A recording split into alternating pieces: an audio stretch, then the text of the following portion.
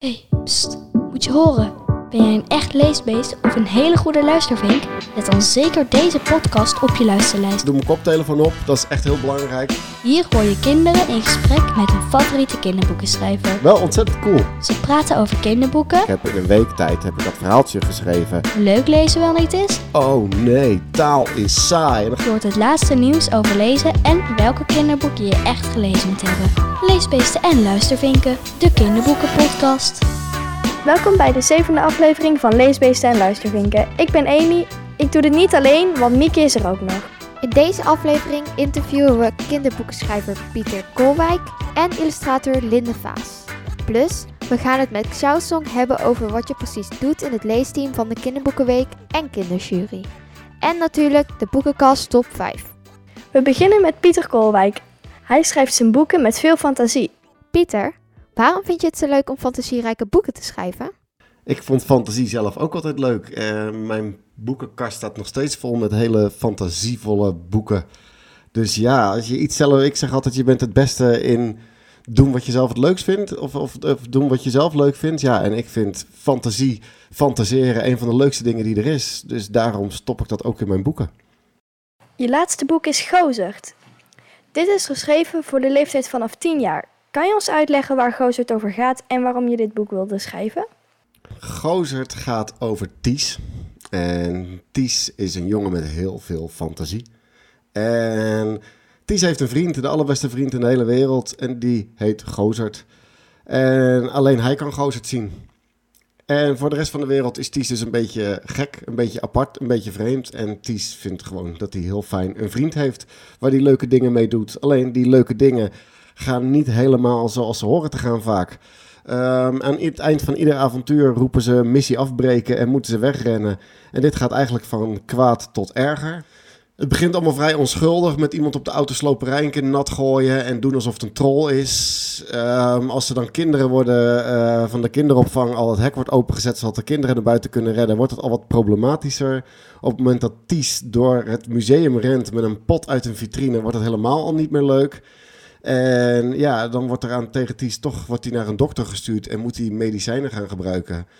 Wat Ties niet wil. En dan gaat hij uiteindelijk gewoon 's nachts nog uit het raam klimmen 's avonds met zijn vriend Gozerd. Ja, en dan besluiten zijn ouders dat Ties maar even moet gaan logeren in een speciaal tehuis. Klinkt heel zielig, maar Ties vindt het geweldig, want die mocht nooit logeren vroeger. Dus eindelijk mag hij gaan logeren. Eindelijk mag hij wat leuks gaan doen. En dat gaat hij met Gozerd doen. Dus hij komt in een tehuis waar allemaal hele bijzondere kinderen wonen. Iemand die zegt dat hij uit de toekomst komt. En iemand die zegt dat hij wel eens met een ufo is meegenomen. Een meisje dat allerlei stemmen kan horen. En voor Ties is het, alsof hij in een snoepwinkel rondloopt. Allemaal bijzondere mensen. En dat vindt hij geweldig. Maar langzamerhand wordt het wel steeds moeilijker voor hem. Want iedereen roept maar dat hij maar eens moet stoppen met die Gozerd. En hij vindt van niet, want Gozerd is gewoon zijn allerbeste vriend. Zag je iemand voor je toen je Gozerd schreef? Ja en nee, niet iemand specifiek of zo. Er zitten bepaalde passages in het boek die van mij uit mijn jeugd zijn. Zo zit op een bepaald punt zit Ties in de auto en kijkt hij uit het raam en ziet die Gozerd naast de auto rennen. En die ontwijkt allemaal obstakels, lantaarnpalen en slootjes. En dat deed ik vroeger ook als ik in de auto zat. Maar het is niet zo dat ik een onzichtbare vriend heb. En sterker nog, de meeste mensen om me heen, Linde bijvoorbeeld, maar ook anderen, die zeggen juist dat ik Gozerd ben. Dat ik de spring in het veld ben die gekke dingen verzint en gekke dingen roemt. Dus ik denk misschien dat ik in het hele verhaal meer Gozerd ben dan Ties, volgens de mensen om me heen. Gozerd is een echte typische Rotterdams woord. Het is nu de titel van jouw boek. Hoe kwam je hierop? Ik had dit verhaal al eens een keer in het kort geschreven voor volwassenen. Dat was toch een iets ander verhaal met een iets andere titel en een iets andere typetjes erin. En ook Gozerd had een andere naam. Nou, toen had ik bedacht, ja, als ik dit gewoon ga schrijven voor de jeugd, moet ik het anders doen. En dan moet ik een beetje oppassen met wat ik verklap. Dus ik zat met Linde aan de telefoon. In het gesprek zei ik van, ja, maar misschien iets als, vriend, is het ook niet echt. Maat, is het ook niet echt. En toen zei Linde, jij zegt toch altijd gozer? Dat zeg je altijd van, ja, die gozer met zijn winkelwagentje. Zo praat jij, waarom gebruik je niet gewoon het woord gozer? Ik zeg, ja. Ik zeg, maar dan gaan we wel gewoon lekker voor zijn Rotterdams. Dan gooien we er ook gewoon een T achter. Want dan pakken we die Rotterdamse term gozerd. En dan maken we dat de titel van het boek ook. Want het valt wel op. Dus eigenlijk zijn we er zo in dat gesprek opgekomen. Dus ik gebruik wel vaak het woord gozer. Maar inmiddels word ik heel vaak door mensen gozerd genoemd. Als mensen mij zien en die kennen dat boek. Hey, gozerd. Dus ik krijg het heeft juist nu werkt het andersom, zeg maar. Had jij vroeger als kind ook een onzichtbaar vriendje?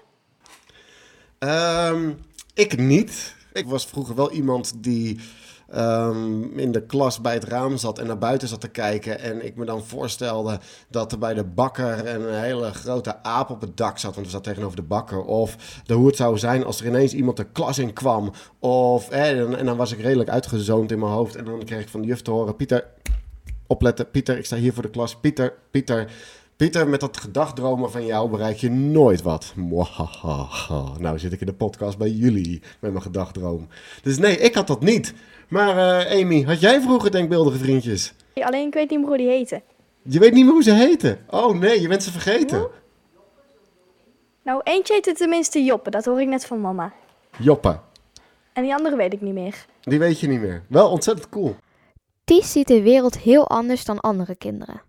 En daardoor loopt het nogal eens uit de hand. Heb je geen medelijden met de vader en moeder van Ties? Nee, ik heb geen medelijden met die mensen. Ik heb vooral medelijden met Ties in het hele verhaal. Hij wordt niet begrepen. Zijn vader doet een poging en die gaat bij hem zitten. En die zegt ook tegen hem van, misschien is het niet zo erg, maar misschien is de wereld nog niet klaar voor jou en Gozerd. Het is voor mij vooral dat onbegrepen stukje van Ties, dat herken ik wel heel erg van mezelf. Ik heb ADHD, ik stuiter alle kanten op. En dan moest ik de hele dag in de les blijven zitten en stil blijven zitten. Daar voelde ik me ook wel erg onbegrepen in. Dus ik denk dat ik in het hele verhaal meer medelijden met Ties heb dan met zijn ouders. Wat ik nogal vaak te horen krijg om me heen is als ik druk ben: Pieter, moet je geen pilletje nemen? Pieter, je bent zo druk. Pieter, je bent vervelend. Pieter, je bent irritant. En dan zeg ik ook wel eens: ja, volgens mij heb jij last van mij. Misschien moet jij een pilletje nemen, want ik heb er niet zoveel last van. Maar ik ben er ook van overtuigd dat mijn ADHD soms ook mijn superkracht is. Zet mij voor een grote groep mensen neer en zeg à la minuut: je moet wat gaan vertellen. En ik vertel wel wat. Ik heb heel veel fantasie in mijn hoofd en daar schrijf ik over. Dus ik denk juist dat het me heel veel goede dingen brengt. En ik heb juist in het leven wel geleerd om ermee om te gaan. Je schreef het boek Ben's Boot voor iets jongere kinderen en dat leverde jou een vlag en wimpel op. Dat was eigenlijk ook een bijzonder boek. Hoe kwam je erbij om dat te schrijven? In al mijn boeken voorin zet ik heel vaak de naam van mijn dochter neer. En dan schrijf ik voor Nora May. In dit boek staat dankzij Nora May. Want dit boek is echt ontstaan door haar. Op een dag overleed de vader van een vriendje van Nora. En daar was ze erg door geschrokken, ik ook. En toen vroeg ze aan mij: pap, als ik doodga, word ik dan in de tuin begraven? Nee, maar waarom zou je dat willen dan? Zegt ze: nou ja, ik wil niet op zo'n enge begraafplaats. Maar waarom mag dat niet? Ik denk, nou ja, dan moet ik heel snel iets verzinnen. Weet je wat, ik geef de buurman gewoon de schuld. Dus ik zeg, joh, dat mag niet. Dat willen de buren niet hebben. Waarom niet dan? Ik zeg, ja, joh, die kijken dan uit de tuin, uit het raam en dan zien ze een grafsteen staan. En dat is toch een beetje apart. Zegt ze, nou dan maak je er toch een paard van, want ik hou van paarden. Oké. Ik zeg, maar dan weet ze dat toch nog steeds. Dus nou, dan maak je toch een hele hoge schutting. Ah ja, ik zeg, en wat dan als we gaan verhuizen? Onderwerp klaar. Nora ging naar bed en ik ben achter de computer gaan zitten. En ik heb in een week tijd dat verhaaltje geschreven. Ik heb het natuurlijk veranderd. Dit gaat over een bootje en over een jongetje. Maar wel over buren die komen klagen. Ik heb dat verhaal uiteindelijk gewoon geschreven voor haar. Omdat ik gewoon aan haar wilde laten zien: kijk eens wat een leuke vraag jij stelt en kijk eens wat er uitkomt voor verhaal. Daarnaast heb ik het ook geschreven omdat zij moeilijke vragen aan me had over doodgaan, die ik op dat moment niet kon beantwoorden. Want ik was zelf ook een beetje van de leg, zeg maar, omdat er iemand overleden was. Ik heb het aan de uitgever laten lezen, die vond het heel mooi en die wilde daar een boek van maken. Nou, dat is dus een boek geworden. Toen ik het later aan Nora voorlas, was ze er ook heel trots op. En toen kwam ze weer met allemaal vragen. En toen zat ik lekker in mijn vel en toen konden we het er gewoon over hebben. En dat is ook het hele idee van het boek, om aan haar te laten zien van, met bepaalde vragen kan dit ervan komen. En ja, dat het een beetje uitnodigt om een gesprek op gang te krijgen. Dus daardoor, dat is echt dankzij mijn dochter, die inmiddels 15 is hoor. Je bent ook al een paar jaar schoolschrijver. Wat is dat precies? Dat doe ik via Stichting de Schoolschrijver. Dan ga ik naar scholen toe met een taalachterstand. En daar kom ik dan 10 weken achter elkaar. En die 10 weken doe ik 3 groepen. En daar doe ik opdrachtjes mee. En laat ik eigenlijk kinderen zien hoe leuk het is om je fantasie te gebruiken. En hoe leuk het is om iets te maken. En hoe trots je erop kan zijn aan het einde als je iets gemaakt hebt in een aantal weken tijd. Want dat is ook het leuke van schrijven. Dat probeer ik wel een beetje op ze over te brengen dan. En dat lukt aardig. Wij hadden ook een keer een schoolschrijver op school. En eigenlijk gewoon bijna de hele klas dacht van, ja, stom, dat vind ik echt niet leuk. Maar ik was zo van, ja, dan kunnen we verhalen schrijven, dat is leuk. Ik was eigenlijk volgens mij de enige die enthousiast was over dat. Ik begin ook op een bepaalde manier en dan zeg ik zo, ik ga jullie taalles geven. En dan zie je iedereen kreunen en zuchten en balen. En oh nee, taal is saai. En dan ga ik ook lachen en dan zeg ik, ja, wacht maar. Aan het einde van de 10 weken vindt iedereen het jammer dat ik wegga. En dan merk je gewoon aan de opdrachten. De eerste week, nou ja, dan doen de meesten mee. Maar je hebt altijd een paar die blijven dwars en die hebben er niet zoveel zin in. Maar uiteindelijk krijg ik ze wel allemaal mee. Want ze vinden het gewoon leuk. Want ik wil gewoon vooral dat er gelachen wordt en dat er veel plezier is. Het moet allemaal niet te moeilijk zijn. Maar wel gewoon dat je er lol in hebt, dat je fantasie kan gebruiken. Wat is een boek dat jij vroeger als kind leuk vond? Nou ja, dan is het voor mij ook weer een... ik heb echt 1 lievelingsboek van vroeger. En dat is De Griezels van Roald Dahl. Toen ik jong was, kon ik heel goed lezen. Zo goed lezen dat de juf vond dat ik me er makkelijk vanaf maakte. Dus ik kreeg hele dikke boeken op mijn bureau. En toen zei ik altijd, ja, lezen is saai. Dus ik zei het zelf ook, wat kinderen tegenwoordig ook wel eens zeggen. En toen ging ze voorlezen uit De Griezels van Roald Dahl. En over de meneer en mevrouw Griezel. En meneer Griezel drinkt zijn biertje. En dan zit het glazen oog van mevrouw Griezel erin. En de nacht daarna pakt hij een grote kikker en die duwt hij in haar bed. En daarna pakt ze hem weer terug en dan maakt ze spaghetti met wormen erin. En die mensen zijn elkaar aan het pesten. En het is een vies verhaal, een gek verhaal. Ik heb daar echt ontzettend van genoten. En dat was voor mij wat ik dacht, maar dit is leuk. Toen ben ik gelijk lid geworden van de Biep. Ik ben gelijk dat boek wezen halen, zodat ik hem dezelfde dag nog uit kon lezen. En daarna ben ik alles van Roald Dahl gaan lezen. En dat was wel dat ik echt wel boeken ging lezen en door het leesvirus werd besmet. Maar het begon bij mij met De Griezels van Roald Dahl. Dat is voor mij wel echt mijn lievelingsboek uit mijn jeugd. Ja, een vriendin van mij die is ook helemaal fan van Roald Dahl. Dus die ging voor de kinderboekenwedstrijd ging die ook Die Griezels voorlezen. Dus ik ken het boek al wel een beetje. Ik heb het nog niet zelf gelezen, maar ik wil dat wel nog een keer doen. Want het lijkt me echt een leuk boek. Ja, het is echt een aanrader. Voor mij was het een tijdje geleden, maar ik heb De Griezels ook gelezen. En ik weet nog wel dat op het moment dat ik hem had gelezen, ik hem gelijk 3 keer gelezen had of zo, omdat ik hem zo leuk vond. Ja, ik vond het ook gewoon vooral omdat het gek is en er staan rare zinnen in. En het is echt wel... al laat ik al in de klas het plaatje zien. Er zit een plaatje in en dan die jongens die zijn in de boom geklommen. En daar meneer Griezel doet daar lijm op de boom. En dan zitten er in plaats van vogels jongetjes. En dan komt meneer Griezel eraan en die denkt dan in plaats van vogelpastei maak ik wel jongetjespastei. Dus die jongens trekken hun broek uit en rennen in hun blote kont allemaal weg. Nou ja, laat die plaat zien en het is gelijk lachen met iedereen. En dat weet ik van vroeger ook nog hoe grappig ik dat vond. Dus dat is echt mijn lievelingsboek. Elke schrijver schrijft boeken op een andere manier. Zo schreef Roald Dahl altijd in zijn tuinhuisje en legde hij meerdere potloden voor zich neer. Heb jij ook een bepaalde schrijfgewoonte? Ik zei het net al, ik doe mijn koptelefoon op. Dat is echt heel belangrijk, juist ook vanwege de prikkels om me heen. Muziek aan. Liefst niet muziek waar ik bij kan gaan meezingen, want dan word ik weer afgeleid. En... ik moet wel even zorgen dat ik drinken bij me heb en liefst ook iets lekkers om te snoepen. Dat ik niet meer de hele tijd op moet staan en naar de keuken moet lopen. Maar toch aan het begin loop ik wel een paar keer heen en weer en start ik weer internet op. En ben je een beetje... ik kan niet gelijk zitten en erin stappen in het verhaal. Ik moet altijd even soort mijn hoofd in de goede setting zetten of zoiets. Ben je nog bezig met een nieuw verhaal? Ik heb een verhaal klaar. Dat gaat uitkomen over 2,5 maand. Zegt 2,5 maand ongeveer. Dat is Luna. En dat gaat over een meisje dat ook in Gozert voorkomt. En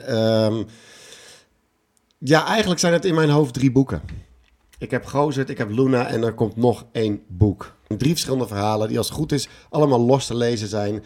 Maar ze horen wel bij elkaar. Dat is eigenlijk het project waar ik op het moment in zit. Komen Ties en Gozert uit het boek Gozert daar ook in dat boek voor? In Luna komt Gozert heel erg veel voor. En Luna komt daar ook heel erg veel in voor. En Ties bijna niet. En dat is eigenlijk iets wat ik nog nergens heb verteld, want ik doe er heel mysterieus over. Ik heb pas alleen maar de cover laten zien van Luna nog. Ik zal binnenkort laat ik de achterkant zien van Luna en dan ga ik vertellen waar die een beetje over gaat. Maar weet je wat? Ik zit hier in een podcast. Zal ik dan voor jullie alvast gewoon de achterkant voorlezen waar het boek over gaat? Oké, Ja. Oké. nou ben ik heel benieuwd. Dan moet ik even mijn telefoon pakken. Oké. Luna hoort stemmen die haar lastigvallen. Stemmen die niemand anders kan horen. Daarom zit ze in huis hoopvol. Toch is haar leven sinds kort iets beter. Ieder weekend mag ze bij Ties logeren. Zijn ouders denken niet dat ze gek is. Bovendien is Gozer daar, de onzichtbare vriend van Ties, die Luna ook kan horen. Maar er komt een einde aan die fijne periode als Luna's moeder haar meeneemt naar het verlaten vakantiepark van haar vader, om meer tijd met z'n tweeën door te brengen. En dat wil Luna helemaal niet. Wat moet ze met een moeder die niets van haar begrijpt? Midden in de natuur, waar niets te beleven is. Hoewel niets. Gozer is meegekomen. En het vakantiepark blijkt toch niet helemaal verlaten. Wat zou je vinden van een bekroning van de kinderjury? Ja, ik zou dat heel erg gaaf vinden. Daar zou ik heel erg blij mee zijn. De keer dat ik een vlaggenwimpel kreeg van de Griffelsjury, daar was ik al echt helemaal verbaasd over. Ik hou er nooit rekening mee. Ik denk er ook maar niet al te veel over na. Maar ja, als ik zoiets ooit een keer mag meemaken, hè, dat ik namens de kinderjury een prijs krijg of een andere keer een prijs, ja, dat zijn wel echt de hele gave dingen natuurlijk. Dat is wel echt een bekroning op je werk. Nou, ik ben heel benieuwd welk boek gaat winnen dit jaar. En ik kijk er al erg naar uit naar je nieuwe boek over Luna. Dit was het interview alweer. Super erg bedankt voor de antwoorden van onze vragen. Jullie bedankt dat ik hier mocht komen. Bij de Kinderboekenweek en de Kinderjury hoort ook een leesteam. Dit zijn 9 kinderen die het gezicht van de Kinderboekenweek en de Kinderjury zijn. Onze collega-presentator Koert gaat Xiao Song uit het leesteam van alles vragen over hoe dat is.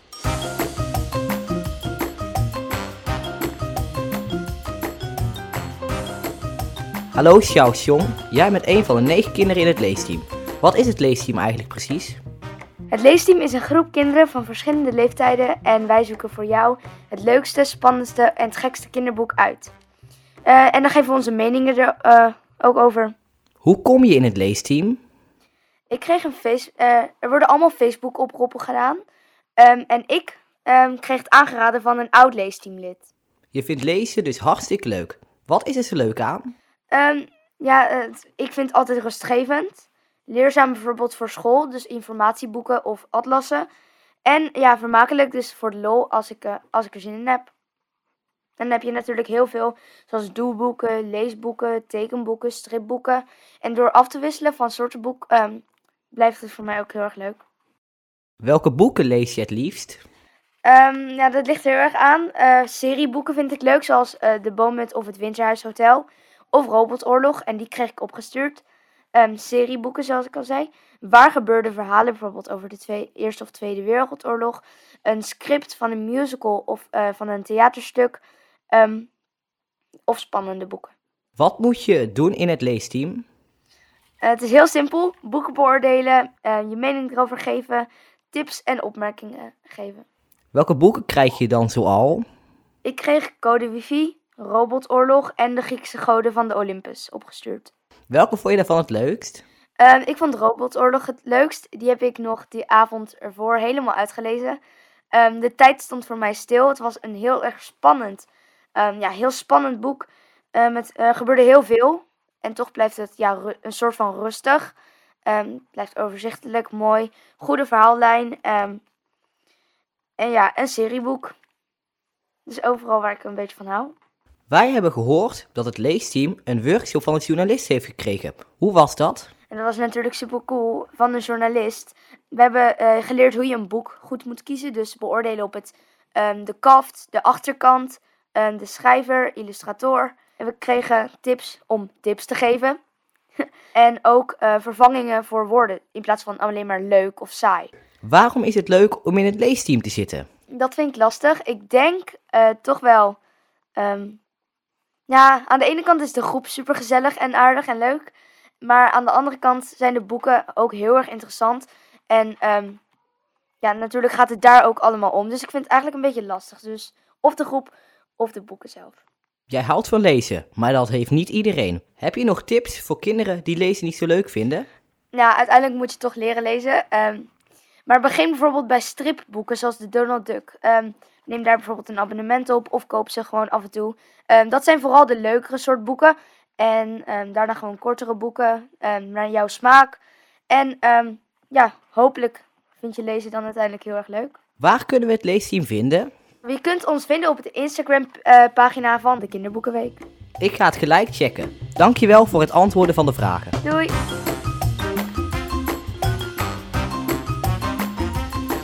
Dankjewel, Koert. Ik denk dat ik zelf ook wel onderdeel had willen zijn van het leesteam. Ja, ik ook. Maar deze podcast maken is natuurlijk ook superleuk. Laten we snel doorgaan naar onze volgende gast. Linde Vaas. Zij is illustrator voor vele boeken en onder andere Pieter Kolwijk. Hallo Linde. Hallo. We hebben wel een hele speciale verbinding nu, want jij woont niet in Nederland, toch? Nee, dat klopt. Ik woon in het noorden van Noorwegen, in een stad die Tromsø heet. Wow, dat is ver hier vandaan. Leesbeesten en luistervinken gaat zelfs over de grens. Linde, jij hebt de illustratie gemaakt voor Gozert. Op de boekomslag staat Gozert zelf ook. Hij is heel kleurrijk en springend getekend. Wat heb je van Pieter Kolwijk te horen gekregen over Gozert voordat je hem ging tekenen? Nou, ik heb eigenlijk heel veel van Pieter te horen gekregen over Gozert. Maar dat komt voornamelijk omdat hij mij verschillende versies van het verhaal heeft laten lezen voordat ik echt met het omslag aan de slag ben gegaan. Dus ik wist precies wie Gozert was en hoe die eruit zag, wie die precies is en hoe kleurrijk en vrolijk hij is voordat ik echt begon met hem te tekenen. En hoe ga je te werk met het tekenen van een boekomslag? Wat ik meestal doe is dat ik begin met een schets of met een aantal schetsen. Maar wat ik met Pieter ook vaak doe, is dat wij eerst samen gewoon een gesprekje hebben, een brainstorm sessie, om te kijken wat ons leuk lijkt voor het omslag of waarvan we denken wat belangrijk is, dat op het omslag te zien is. En aan de hand daarvan ga ik eigenlijk een schets maken of een aantal schetsen maken die ik dan aan de schrijver en aan de uitgeverij laat zien. En met z'n allen bepalen we dan welke schets, welk idee het gaat worden. En als we daar een keuze in hebben gemaakt, dan ga ik dat omslag uitwerken in kleur. Op de omslag van Gozert zien we Gozert die op een berg van spullen op de auto van Ties staat. Hoe heb je besloten welke spullen dit zijn? Nou, dat komt eigenlijk vooral voort uit een scène uit het boek. En in die scène zit Ties in de auto met zijn ouders en staat Gozert bovenop de auto. En denkt hij dat ze op een logeerpartijtje gaan. En dan vertelt hij dat hij de hele auto heeft volgebonden met allerlei spullen. Zoals tassen en koffers en dozen en dergelijke. Dus ik heb vooral die dingen getekend. En daarbij leek het me leuk om er gewoon een paar gekke, grappige dingetjes tussen te stoppen. Omdat Gozert natuurlijk ook gewoon heel gek en raar en kleurrijk en zo is. Dus vandaar dat er bijvoorbeeld een zwemband tussen zit. Een eenhoornzwemband en wat zit er nog meer? Een fiets heb ik ertussen gestopt. En ik weet niet of jullie dat hebben gezien. Maar er staat een klein poppetje. Zit zeg maar tussen de spullen gestopt. Aan de bovenkant. En dat poppetje, dat is Stiekel. En Stiekel is een van de hoofdpersonages uit het allereerste boek wat Pieter heeft geschreven. Waarvoor ik de illustraties heb gemaakt. Dus dat is een leuk klein extra dingetje wat we hebben toegevoegd aan het omslag. Je illustreert ook boeken voor andere schrijvers. Zo heb je de omslag van Briefjes voor Pelle van Marlies Slegers gemaakt. Met dit boek zat je in de top 3 van de mooiste boekomslag in 2020. Dit is een wedstrijd met bijna allemaal boeken voor volwassenen. Kun je hier iets meer over vertellen? Deze wedstrijd wordt door Libris georganiseerd, door de Libris boekhandelketens. En dat is een jaarlijkse wedstrijd voor het mooiste boekomslag. En het idee is dat de boekhandels van Libris, die selecteren, volgens mij als ik het goed heb begrepen, 20 boeken. Waar vervolgens mensen op kunnen stemmen welk omslag zij het mooiste vinden. En dat gaat dan om met name boeken voor volwassenen, maar er zitten af en toe ook kinderboeken tussen. En dit jaar hadden wij dus het geluk dat ze ook Briefjes voor Pelle hadden uitgekozen als kinderboek wat ertussen stond. Dus dat was heel erg leuk. Wow, dat is echt heel bijzonder. Je hebt ook zelf 2 prentenboeken gemaakt. Kun je hier iets over vertellen? Ja, dat klopt. Het eerste boek heet Ik neem je mee. En dat gaat over een ziek jongetje wat in bed ligt en eigenlijk niet zoveel te doen heeft. En dan komt er op een gegeven moment een meisje binnengelopen met een hele stapel papier en potloden en een ballon die ze opblaast en aan het bed vastmaakt. En vervolgens gaat ze samen met het jongetje zitten tekenen op het bed. En eigenlijk alles wat zij tekenen, dat wordt echt. Dus het lijkt net alsof zij al vliegend op het bed de wereld overreizen en langs de meest bijzondere landschappen komen en plekken komen. Maar eigenlijk gebeurt het allemaal in hun fantasie, want het is alles wat ze tekenen op papier. En het tweede prentenboek wat ik heb gemaakt heet De Jongen en de Walvis. En dat gaat over een jongetje dat eigenlijk het liefst alleen is. Alleen hij komt er op een gegeven moment achter dat het toch wel heel erg leuk is om een vriend te hebben. Want hij ontmoet een walvis. Als hij op zijn bootje op de zee aan het dobberen is en in een storm terechtkomt, dan wordt hij gered door een walvis. En die walvis die brengt hem terug naar het land en laat hem daar achter. Maar dan komt hij er eigenlijk achter dat hij de walvis toch wel heel erg mist. Terwijl hij eerder juist graag alleen was. En dan gaat hij een plan bedenken om zijn vriend weer terug te vinden. Vind je het leuker om je eigen prentenboek te maken of om illustraties te maken voor een schrijver? Nou, ik vind het allebei wel heel erg leuk. Het heeft allebei zo zijn voordelen. Ik vind het maken van prentenboeken superleuk omdat je echt alle vrijheid hebt. Ik als illustrator, ik kan doen wat ik wil. Er zijn geen beperkingen. Ik kan mijn eigen verhaal verzinnen en de meest gekke settingen en karakters. En het kan alle kanten op, dus dat is superleuk. Alleen wat heel erg leuk is aan het samenwerken met een schrijver, en zeker bijvoorbeeld zo iemand als Pieter, is dat hij met ideeën komt waar ik anders nooit op was gekomen. Hij heeft zo'n uitgebreide fantasie, dat gaat echt gaat alle kanten op. En voor mij is dat als illustrator superleuk. Dus bijvoorbeeld in Prutje, een boek wat hij heeft geschreven wat ik heb geïllustreerd, heeft hij een stad verzonnen die in de wolken zit, waar de huizen alle kleuren van de regenboog hebben. En de straten, er loopt overal water langs de straten, langs de daken van de huizen. En er zijn watervallen en riviertjes en fonteinen en weet ik het wat. En dat moest ik gaan illustreren. Dus dat vond ik aan de ene kant een gigantische uitdaging en aan de andere kant echt super tof om te doen. Dus dat is dan weer het leuke aan samenwerken met schrijvers. Dat ik daardoor wel echt word uitgedaagd om andere dingen te doen dan dat ik zelf verzonnen zou hebben. Ja, dat begrijp ik wel. Heel erg bedankt, Linde. En echt superleuk dat je mee wilde doen met Leesbeesten en Luistervinken. Nou, heel graag gedaan. Vond het superleuk. Dan gaan we nu snel verder met de boekenkast top 5. Koert hoort van Dennis ter Morshuizen van Huis 73 in Den Bosch welke 5 boeken deze keer in de top 5 staan. Welkom Dennis, bij de boekenkast op 5 van deze aflevering. Hey Koert. Jij werkt als leesconsulent bij Huis 73, de bibliotheek in Den Bosch. Ik werk inderdaad voor Huis 73 in Den Bosch en ik werk samen met een heleboel leuke collega-leesconsulenten op scholen en kinderdagverblijven in Den Bosch en de omgeving. En daar stimuleren we leesplezier en liefde voor boeken, lezen en voorlezen. En dat doen we bijvoorbeeld door middel van allerlei inspirerende activiteiten in de groep, zoals een boekenproeverij, waarbij je kennis maakt met verschillende boekensoorten. We zorgen dat alle kinderen boeken kunnen lenen in de schoolbiep. We geven advies over boeken aan leerlingen die niet weten wat ze moeten lezen. Aan leerkrachten en pedagogische medewerkers over mooie boeken en hoe ze deze in hun les kunnen gebruiken. En we adviseren hen bij het opstellen van een leesplan of een voorleesplan. En ik maak boekenvlogs met mijn collega's Janiek, Hilde en Maartje. De Vliegensvlugge vlogs van Huis 73. En die kun je vinden op ons YouTube-kanaal, Siep van de Biep. Wat leuk! Dan weet je ook vast 5 hele leuke boeken voor de boekenkast op 5. Laten we gelijk naar nummer 5 gaan. Nou, mijn nummer 5 is Een mooie dag om in een boom te klimmen. Geschreven door Jaco Jacobs, een schrijver uit Zuid-Afrika. En het verhaal gaat over Marnus. Marnus is de middelste van 3 broers. En zijn oudere broer is heel populair bij de meisjes en die geeft zelfs zoenlessen aan meisjes. En zijn jongere broertje is een echte handelaar die al dingen verkocht op het schoolplein toen hij nog in de kleuterklas zat. En Marnus, die is de middelste van de 3, heeft eigenlijk niks bijzonders, valt er een beetje tussen en voelt zich soms een beetje onzichtbaar. En op een dag staat er een meisje voor zijn deur, Leila. En hij dacht eigenlijk dat hij voor zijn broer kwam, voor de zoenlessen. Maar ze komt met een petitie. Een petitie tegen het omhakken van een mooie grote boom.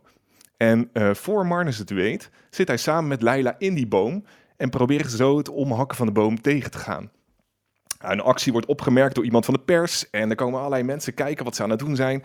En Marnus is eigenlijk niet meer zo onzichtbaar.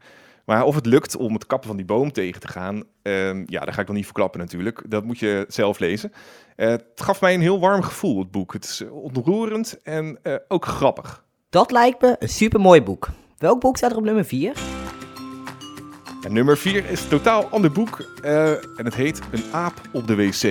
Het is geschreven door Joukje Akveld en hele mooie illustraties van Martijn van der Linden. En zoals de titel van het boek al doet vermoeden, gaat het over dieren. Maar het gaat ook over oorlog. Het is een heel bijzonder boek over de Tweede Wereldoorlog, waarbij niet de mensen centraal staan, maar de dieren. De dieren uit de dierentuin in Rotterdam. De meesten van ons weten gelukkig niet hoe het is om te moeten leven in een land waar oorlog heerst. Maar misschien heb je wel eens bedacht hoe verschrikkelijk dat moet zijn voor mensen die wel in een land leven waar oorlog is. En misschien heb je zelfs al wel eens bedacht, hoe moet dat zijn voor dieren die leven in een land waar oorlog is. Ja, Joukje Akveld die schrijft, ze hadden er niets mee te maken en toch werden ze erdoor getroffen. Oorlog is een mensenzaak, maar wel een die ook dieren raakt. Het is een schitterend boek waarin je kennis maakt met allerlei dieren die toen in de Rotterdamse diergaarden woonden. En waarin je leest wat er gebeurde met die dieren toen de bommen op de Rotterdamse dierentuin neerdaalden. Uiteraard lees je natuurlijk ook hoe die aap nu eigenlijk op de wc terecht kwam. En het is ook tof als je straks op school het thema Tweede Wereldoorlog behandelt. Dan zou je de juf of de meesters kunnen vragen om dit boek voor te lezen. Echt een mooie toevoeging aan wat je op school behandelt. Klinkt indrukwekkend. Wat is nummer 3? Nummer 3 is een boek van Herman van der Weijden. Meneer Jules of het einde van alles. Illustraties van Françoise Beck. En dat boek gaat over Jonathan. En Jonathan die zit op een avond met zijn ouders naar het journaal te kijken. En dan hoort hij de weerman iets opmerkelijks zeggen. Er is morgen geen weer. En later op de avond wordt het nog een keer bevestigd. Er is morgen geen weer. Maar wat als er morgen geen weer is? Wat als er morgen geen morgen meer is? Wat als dit dan het einde van alles is? En Jonathan die gaat op onderzoek uit en hij ontdekt dat de wereld steeds donkerder wordt. En hij probeert ook te achterhalen waarom dat dan is. Of het tij nog te keren is, wat zijn rol daarin is. En ook wat de raadselachtige meneer Jules uit de titel ermee te maken heeft.